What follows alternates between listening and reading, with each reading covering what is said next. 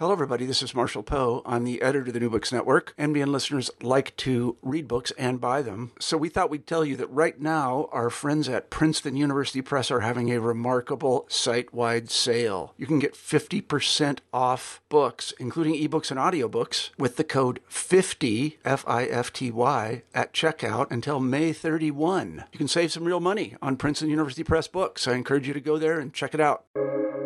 Welcome to the New Books Network. Welcome to New Books in Law, a channel on the New Books Network. I'm your host, Nick Posick, and today I'm speaking with Kevin Nadal, author of Queering Law and Order, LGBTQ Communities and the Criminal Justice System, from Lexington Books. In recent years, the U.S. has celebrated our continual, albeit rocky, progress towards equal rights for lesbian, gay, bisexual, transgender, and queer communities under the law. But in his new book, Dr. Nadal reminds us of just how far we have to go before equality is achieved. He examines a wide range of issues: transphobic legislation, police brutality, immigration, the prison industrial complex, and family law, to demonstrate the implicit and explicit biases that persist in the justice system. Our conversation is set against the backdrop of a vacant Supreme Court seat and ahead of a pivotal U.S. presidential election. Kevin Nadal, welcome to New Books in Law. I'm thrilled that you can join me. Today we're discussing your new book, Queering Law and Order, LGBTQ Communities and the Criminal Justice System. Yes, thank you so much for having me here. I'm really excited to be able to talk about the book. Well, thank you so much for coming on. Many of our listeners are lawyers and legal scholars and might not be familiar or deeply versed in the framework of intersectionality or queer theory. And in the title of this book, you use the term queer as a verb, queering law and order. What does it mean to queer law and order? Why is this important? Sure. So queer theory is, a theory that was established around the time of the civil rights movement and afterwards, in which, LGBTQ folks were very interested in, disrupting the ways that we learn about things. And so if you look at pretty much any field, all of these fields are taught through a very specific lens, which tends to be very Western, white, American, male-centered, heterosexual assumed, cisgender assumed, and so forth. So queer theorists describe this notion of queering things, and to queer things means to disrupt, to challenge, to be critical of how we've been taught about certain things, and to really take on perspectives that are different, and particularly for LGBTQ folks, but also, in terms of even other historically marginalized groups. So people of color and women and feminist perspectives, people of different countries, non-Western people, and so forth. And, if we really think about it, it really allows us to empathize with others, to really honor and value different perspectives, so that people can, perhaps see how systems weren't necessarily built for people of different historically marginalized groups. And you said this in your introduction, right? That this book and creating this book is a part of your own healing process. Mm-hmm. What does that mean? Could you say more about that? Yeah, sure. As a queer person of color who grew up in the United States, I've seen firsthand, many instances of discrimination and oppression, whether it be, interpersonally in some of the experiences that I've encountered throughout my entire life, or even just being very aware of different policies, legislations, actions, and so forth, that have been very homophobic and have been very transphobic and have been very racist, and have been put in place to essentially keep people of different historically marginalized groups down. And so in doing a lot of this research for this book, in addition to some of the original research that I've done on LGBTQ folks, you start to learn how it's really a systemic problem. And there really is, this historical trauma that gets passed down from generation to generation, because we've, all have navigated these systems, not in the same exact way, but, in ways in which many people have had to overcome, so many different struggles and oppressions and so forth. And so for me, writing this book was very healing because I felt this collective sense of you know, understanding other people's experiences, understanding that, you know, things that I went through weren't necessarily, you know, just me, that lots of people went through similar types of difficulties, and then just learning about, you know, some of the atrocities that, you know, our ancestors, our forefathers and foremothers who identify as queer, or foreparents even who identify as queer and trans, you know, just what they had to go through, and then the ways that people had to fight in order for me to have the rights and the liberties that I have today. Sure, and you learned a lot in the process of researching the book, but what did you learn in the process of writing the book, right? It's always interesting to me how authors, their ideas are refined and shaped and formed in the process of writing. What was that like for you? Yeah, you know, yeah, definitely. I mean, you know, so I'm a psychologist by training, and over the past, you know, 10, 15 years, I've been focusing a lot on forensic psychology, and particularly, you know, things like discrimination and its impact on mental health. And I've also done a lot of work on, you know, understanding experiences of the criminal justice system. So I was very much aware of, like, you know, everything that's been happening to people in contemporary times, LGBTQ folks and their experiences with police and in the courts and in prison systems. I was very knowledgeable of those sorts of things. But, you know, the history is what I actually had to connect to, you know, like history is so much more than just Stonewall. I hope people learn about Stonewall, and I also hope that they learn every other thing about queer and trans history that goes beyond Stonewall. And so just learning about, you know, each of these cases, many of them that haven't really been written about in academic literature before, things about, you know, like that are cases that have gone swept under the rug, cases that seem like, you know, individual local cases, but then you start to see a trend that this was happening all over the country. So when you look at sodomy laws, for example, you know, when we think about sodomy, and sodomy laws in general, we knew that they happened, they knew they were bad, but I was reading case after case of all these people who were, you know, arrested in their homes for having sex with a same-sex partner, and it was consensual, to, you know, young people who were found with condoms on their person and arrested, and you know, because of sodomy. And so different things like that, like I was reading about, like, you know, a lot of the accusations about LGBTQ folks, which would be classified under, like, you know, these sexual predator laws, that because sodomy existed, that if you did get caught or, you know, arrested on sodomy, you could be charged in this, you know, in these laws that really are classified for, you know, sexual offenders, and as a result of that, you know, some of these punishments were, you know, not just atrocious, but also like caused a lot of significant psychological damage. And so those were some of the things that I connected to. You know, I learned a lot about immigration, and, you know, I didn't know that if you were openly LGBTQ prior to 1990, you couldn't legally enter the country. I think I maybe knew about that in theory, but I didn't know that it was written in law. I wasn't aware of, like, you know, the masquerade laws, or this notion that if people didn't dress according to their sex assigned at birth, that they could be arrested. And, you know, many of these masquerade laws weren't even were used by police officers because people didn't know they weren't on the books. And so police officers would often bribe and shame these folks in order to, you know, to get some money on the side. And so, you know, these are some of the things that I learned about, and all of these things are, you know, really embedded in, you know, uh, this overall notion of systemic oppression towards LGBTQ folks. And so I hope that people, you know, who know about what's happening to LGBTQ folks today, that they really take the time to delve in to the history of it all, and perhaps in doing so, they could start to see the ways that the systems have really been, you know, made or designed to keep LGBTQ people from living their best Yeah, lives. and this book is packed with subjects, right? You mentioned immigration, employment, incarceration, policing, even legal representation. Your chapter on the court system was particularly informative. How did you think about what was really going to fit into the scope of this book, right? It's kind of a finite document.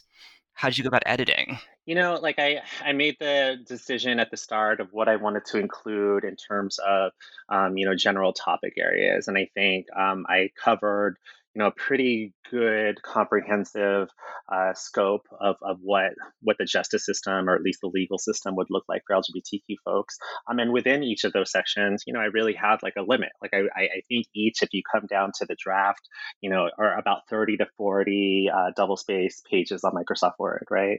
And so for some of these chapters, I really had to condense to keep into, that scope. And with other chapters, like it was just the right amount. But, not everything is included. And I don't pretend that everything is included. In fact, there are so many cases that I couldn't mention because, there are just too many of them. And so I tried to choose, some of the most representative cases that I could find that I think also would speak to folks. But the editing process, like with any editing process, it's very difficult, and you just have to make some hard decisions. But I hope that what I did get to keep in, really tells the story of what's happening. And I hope that future researchers, attorneys, civil rights activists, that they could use this as a jumping point to understand what some of the other topics are, or other cases that weren't brought to light, that they could hopefully do some of that stuff on their own. Yeah, and each chapter ends with these wonderful recommendations. They're really tactical and easy to follow. How did you, that's always something that's hard for authors to do, to say, okay, how do we apply this in the real world? How did you begin to think about that? Yeah, it was very important for me to provide more tactical recommendations because, I didn't want to be somebody that just wrote about these things and, where it was more conceptual and, distant. Like I wanted these things to turn into, or my words to turn into actual things that people could view as tangible, that they could potentially do in their everyday life. I think for me, part of that comes from, my experience as a community organizer. I've tried my hardest for the entirety of my career to never just be that academic that writes for academic audiences. I want people to be able to apply some of these concepts. And, even still, I feel like my recommendations, I feel like maybe I should have been more specific because there are other things that I think people should do. But I also know that, I know that they're pretty solid, and I hope people can take them and apply them, in whatever capacity they can. Because whether you're an attorney, whether you're a teacher, there's different ways to apply some of these concepts into your work. And if I didn't specifically mention certain occupations, I hope that they could find ways to transfer some of the knowledge and some of the recommendations to make them more applicable to whatever career or field that they're in. It's true, and this is the kind of book that just every law library should have, Oh, thank you. period. Uh, Yeah. but you mentioned your audience, and in the book you describe all of the occupations and all of the interests that could find value in this particular publication. How did you even go about thinking about that audience? Right. Who you wanted your audience to be? Yeah, what's funny is I would say publishers probably don't like working with me sometimes because I'm like, I want it to touch everybody. I want this to, apply to everybody. And, it's very, lofty in some ways, but in other ways, I'm like, because I have to, I want to reach as many people as possible. Like, I could have written this book just for attorneys, or I could have written this book just for forensic psychologists, or just for, educators. But that's not what I wanted to do. I wanted to be able to reach a general audience. And while I specifically try to target, different fields, not just in, the writing and the history of it all, but also in the recommendations, I really do hope that people can apply, some of these things into their everyday life, because, it's not just attorneys who are reading these cases and, trying to figure out how to best, apply the law or even advocate for clients who have been wronged. But it's also teachers who might see some of this criminalization of queer and trans people from a very young age, to people who are work in social services and nonprofit organizations, to have some awareness of what LGBTQ people experience when they do come into contact with the law. So it really is a community effort that we all have to do our parts. And it would be great if there could be a specific book like this for every single field. But for now, it's like, let's paint it with a broad stroke and see, how many people we could reach, and hopefully more books and more articles can come in the future. Sure. And let's just for a second say that this goes straight to the top, and you have the ear of the Supreme Court. What would you recommend that they? Well, first of all, which of the recommends would you put forward, or the recommendations would you put forward first, right? And then, what else would you suggest to them? What would you surface? Yeah, and we're talking about the current Supreme Court, Yes. or as a hypothetical. Yeah, I mean, I think one of the things that I hope the current Supreme Court justices, and whoever else that may be nominated and put through in the near future, that they just acknowledge this history of oppression. I think that's one of the most difficult things for people who have been essentially raised in the system and have spent their entire careers in the system, is for them to challenge or to think about how what they've been taught may be wrong, or what they have been taught may be incomplete, or how you want to follow the letter of the law, but if the laws themselves were already created to discriminate against people, then maybe we have to reconsider those laws to begin with. And so, I hope that and not just Supreme Court justice, but judges on all levels, that they're even just open to that notion of systemic oppression, and how systemic oppression has been has really been has bled into every aspect of our system, and that includes biases, that includes overtly discriminatory laws. That's what I hope people would read. If there was just a quick takeaway, I really would like for justices, and for just again lawmakers in general, to just hear some of these facts, to just hear that LGBTQ people are overpopulated in the prison system, to just hear that one out of every two Black trans women have been arrested or in prison at some point in their life, or to hear the experiences of trans women of color in relation to police, in relation to immigration, and empathy is key. Like, hearing about these stories is so key to understanding what people's lived experiences are. And just because you don't experience things this way, or perhaps certain judges or attorneys, or even lawmakers, they may view the world as a safe and fair place because of their own personal experiences, to maybe have some empathy, and to know that if literally thousands, hundreds of thousands of people are saying that they have had experiences of injustice in this system, that maybe there's something to that. And maybe we need to hear more of these stories, so that we can prevent injustices from continuing in our system. Sure. And this book was intended to be released much earlier this year. I think originally April. And this has been, you're a prolific author. You've been through this process a number of times. I imagine that publishing a book at this particular moment, where things are moving quickly, it presents a unique challenge. What does it mean to publish a book right now on this topic? Do you see this being a moment of increased urgency for these issues? Yeah, for sure. I think there definitely is an urgency to all of these issues. And a lot of these issues are no longer just, conceptual or theoretical, but that they're, are actual practical consequences for whether or not we take action on some of these issues. So as I wrote this book a year and a half ago, I was writing about the injustices of the immigration system, for example. And as I write about these things, and a year and a half later, we're still seeing kids locked up in cages, or trans women who are sexually assaulted and killed in these detention centers. So there are real life consequences.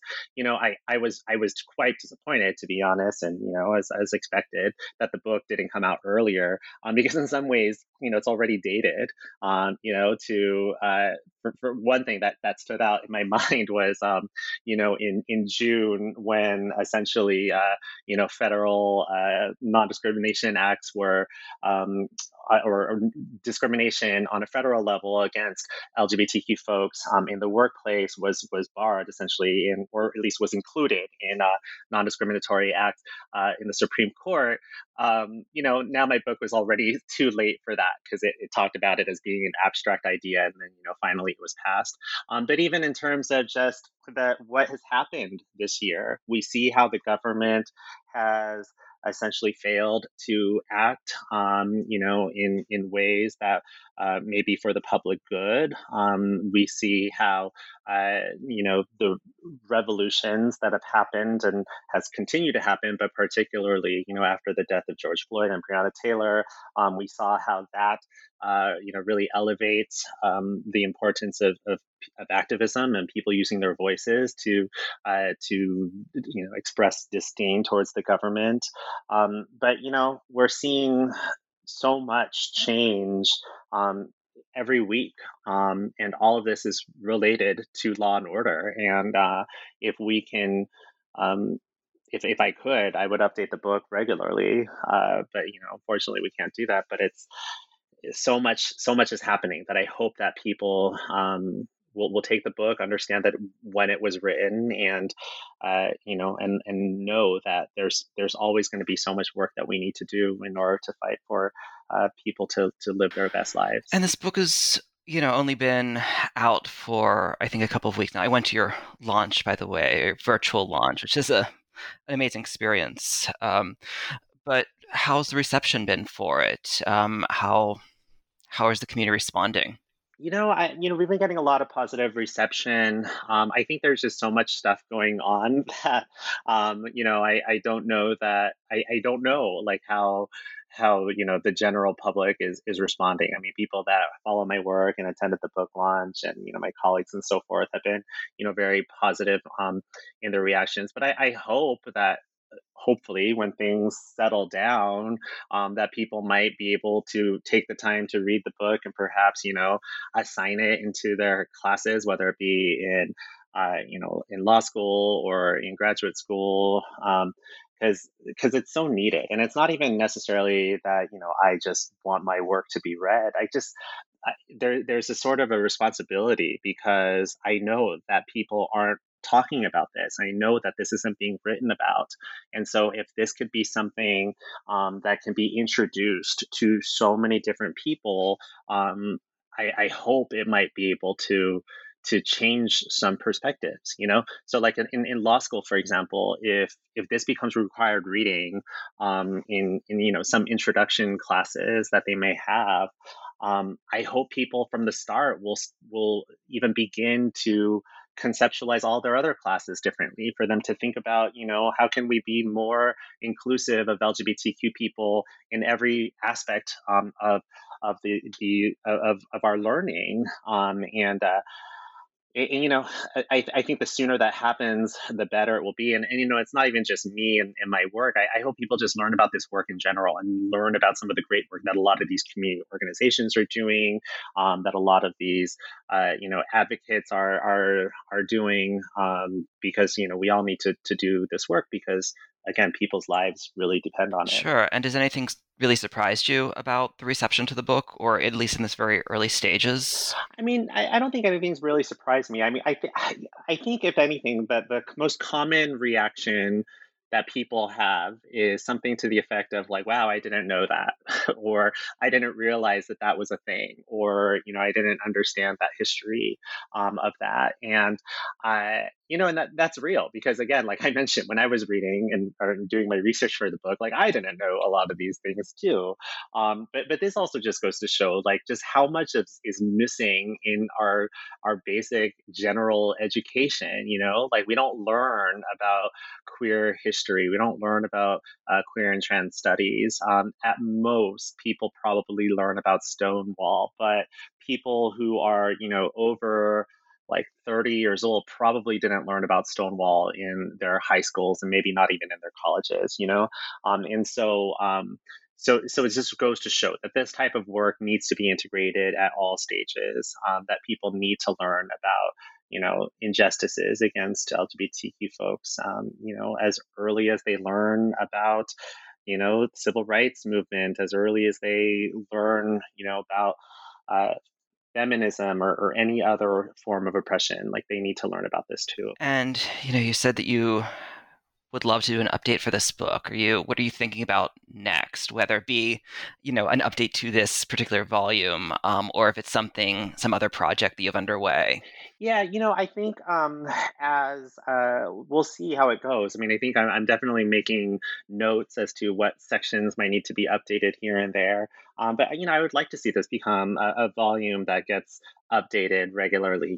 As a lot of textbooks do, where they have several, or they have a new edition every year or two, because it's it is very important, and because the law changes so frequently, that we can't just have a book and expect it to last for years or to be applicable in that same way for years. And so yeah, I definitely do want this to be something that gets updated. I mean, I'm working on a few other projects. One that might be most notable is I'm working on a book with a colleague, Maria Sharon Del Rio, on queer psychology. And so this is kind of demonstrates what I was talking about before. Like, I have this queering law and order that looks at the justice system from multiple lenses, but not specifically at from one field. And so for me to write or to co-edit this book with Maria on queering psychology, is now something that hopefully psychologists will be able to take these intersectional lenses and understand how various aspects of the field have been, homophobic, heterosexist, cissexist, and transphobic, and how we could apply this to our specific field. So who knows what's next? Maybe next after this will be like, queering forensic psychology or queering, sociology, all the different fields that need to be queered up so that we can, do the work that actually serves and centers LGBTQ people. Sure. And that speaks to what your larger OOV is going to look like, right? What is that body? Like, where does this fit into that larger body of work? Yeah, I mean, I think for me, it's just that I've been fortunate enough, and I actually write about that in my book. Like I've been fortunate enough to have the opportunities that I have. Most people in general don't have these opportunities. Most queer people and queer people of color, and queer people of color in general don't have these opportunities. And so for me to be able to have the opportunity to write books, it means that I have to use that opportunity, that power, that responsibility, to be able to use my voice and my platform to advocate against oppression, essentially. And so I think for me, it's continuing to figure out like what is missing, and that's always been a part of my trajectory. Is yeah, some of this stuff is great, but X, Y, and Z are missing, and perhaps X, Y, and Z are missing because there hasn't been a queer voice or a person of color voice or a queer person of color voice to add their perspective in this way. And so that's been pretty much my mission, is to write about the things that I know aren't written about, and to advocate for the things that either aren't being advocated for, or aren't being advocated for in a way that people are actually listening to, because oftentimes people who are doing the advocating are silenced. And so if I could use my voice to do that work, then that's what I'm going to do. And how do you bring that into the classroom and into the community organizing work? Yeah, I mean, the classroom for me, and there's definitely the privilege of being a tenured professor, is that I bring it into the classroom all the time. I start day one centering all of these ideas. And, it used to be that I was more afraid or wary about doing that because of, potential negative student evaluations and so forth. So I do acknowledge that there's a privilege of being tenured and being able to do this. But it's my complete belief that uh, that every single topic, every single class one teaches, every single subfield of any discipline can center themselves on queer and trans issues, on feminist, womanist issues, on racial justice issues, and to start off each class by acknowledging those things can be a really powerful way for students to engage in the material. So right now, for example, I'm teaching a personality theory class in a general PhD psychology program, and we could go into what theorists have written about for centuries on personality theory, or we could start off by talking about critical race theory and queer theory and womanism and feminism as a way of understanding that this is how traditionally things have been, or there's been one traditional way of how things have been taught, and I'm going to start off with these things so that we're thinking about these issues on the forefront. And so as we continue to learn about what traditionally has been taught, now you have a new perspective of how to comprehend and analyze some of that information. When we get taught things in a chronological order from who started talking about these things, and then in week 14 you finally talk about feminism or LGBTQ issues or racial justice issues. Now you've had 13 weeks of not learning about these things, and now it's all an afterthought. And so for me, it's really important to start from the very beginning. In terms of community organizing, again, I think that it's very important to center yourself on understanding all of these different identities and how different oppressions and systemic oppressions, affect all of your work. And so starting at that point, because if you don't have that as a center and it becomes an afterthought, then you're not going to be able to do your work in the ways that is really pro social justice, because it becomes an afterthought. It becomes something that people might deal with if there's a problem, which is something that we see most workplaces do. They don't talk about diversity until there's a diversity problem, and oftentimes that's when it's too late. Somebody did something discriminatory. That's probably not the first discriminatory thing that they did, but it's probably the one where it was too much and where people spoke up. And so instead of waiting for those types of instances to happen, why not start and center the conversation on these issues, and so people are aware of these things from the start, and hopefully not necessarily preventing, but minimizing, some of the damage that may occur had you not talked about these things at all. And your book is a great place to start. I appreciate you joining me in New Books in Law. I know they've taken up a lot of your time. And I just want to thank you again for coming on the show. For any of our listeners, where can they follow you, learn more about your work, and keep up to speed? Sure. Yeah. Everyone can please follow me by going to my website, kevinnadal.com. You could follow me at Twitter at Kevin Nadal. And you could purchase the book on Rowman and Little or on Amazon.com. All right. Thanks again, Kevin. Thank you, Nick. Appreciate it. Nice talking with you.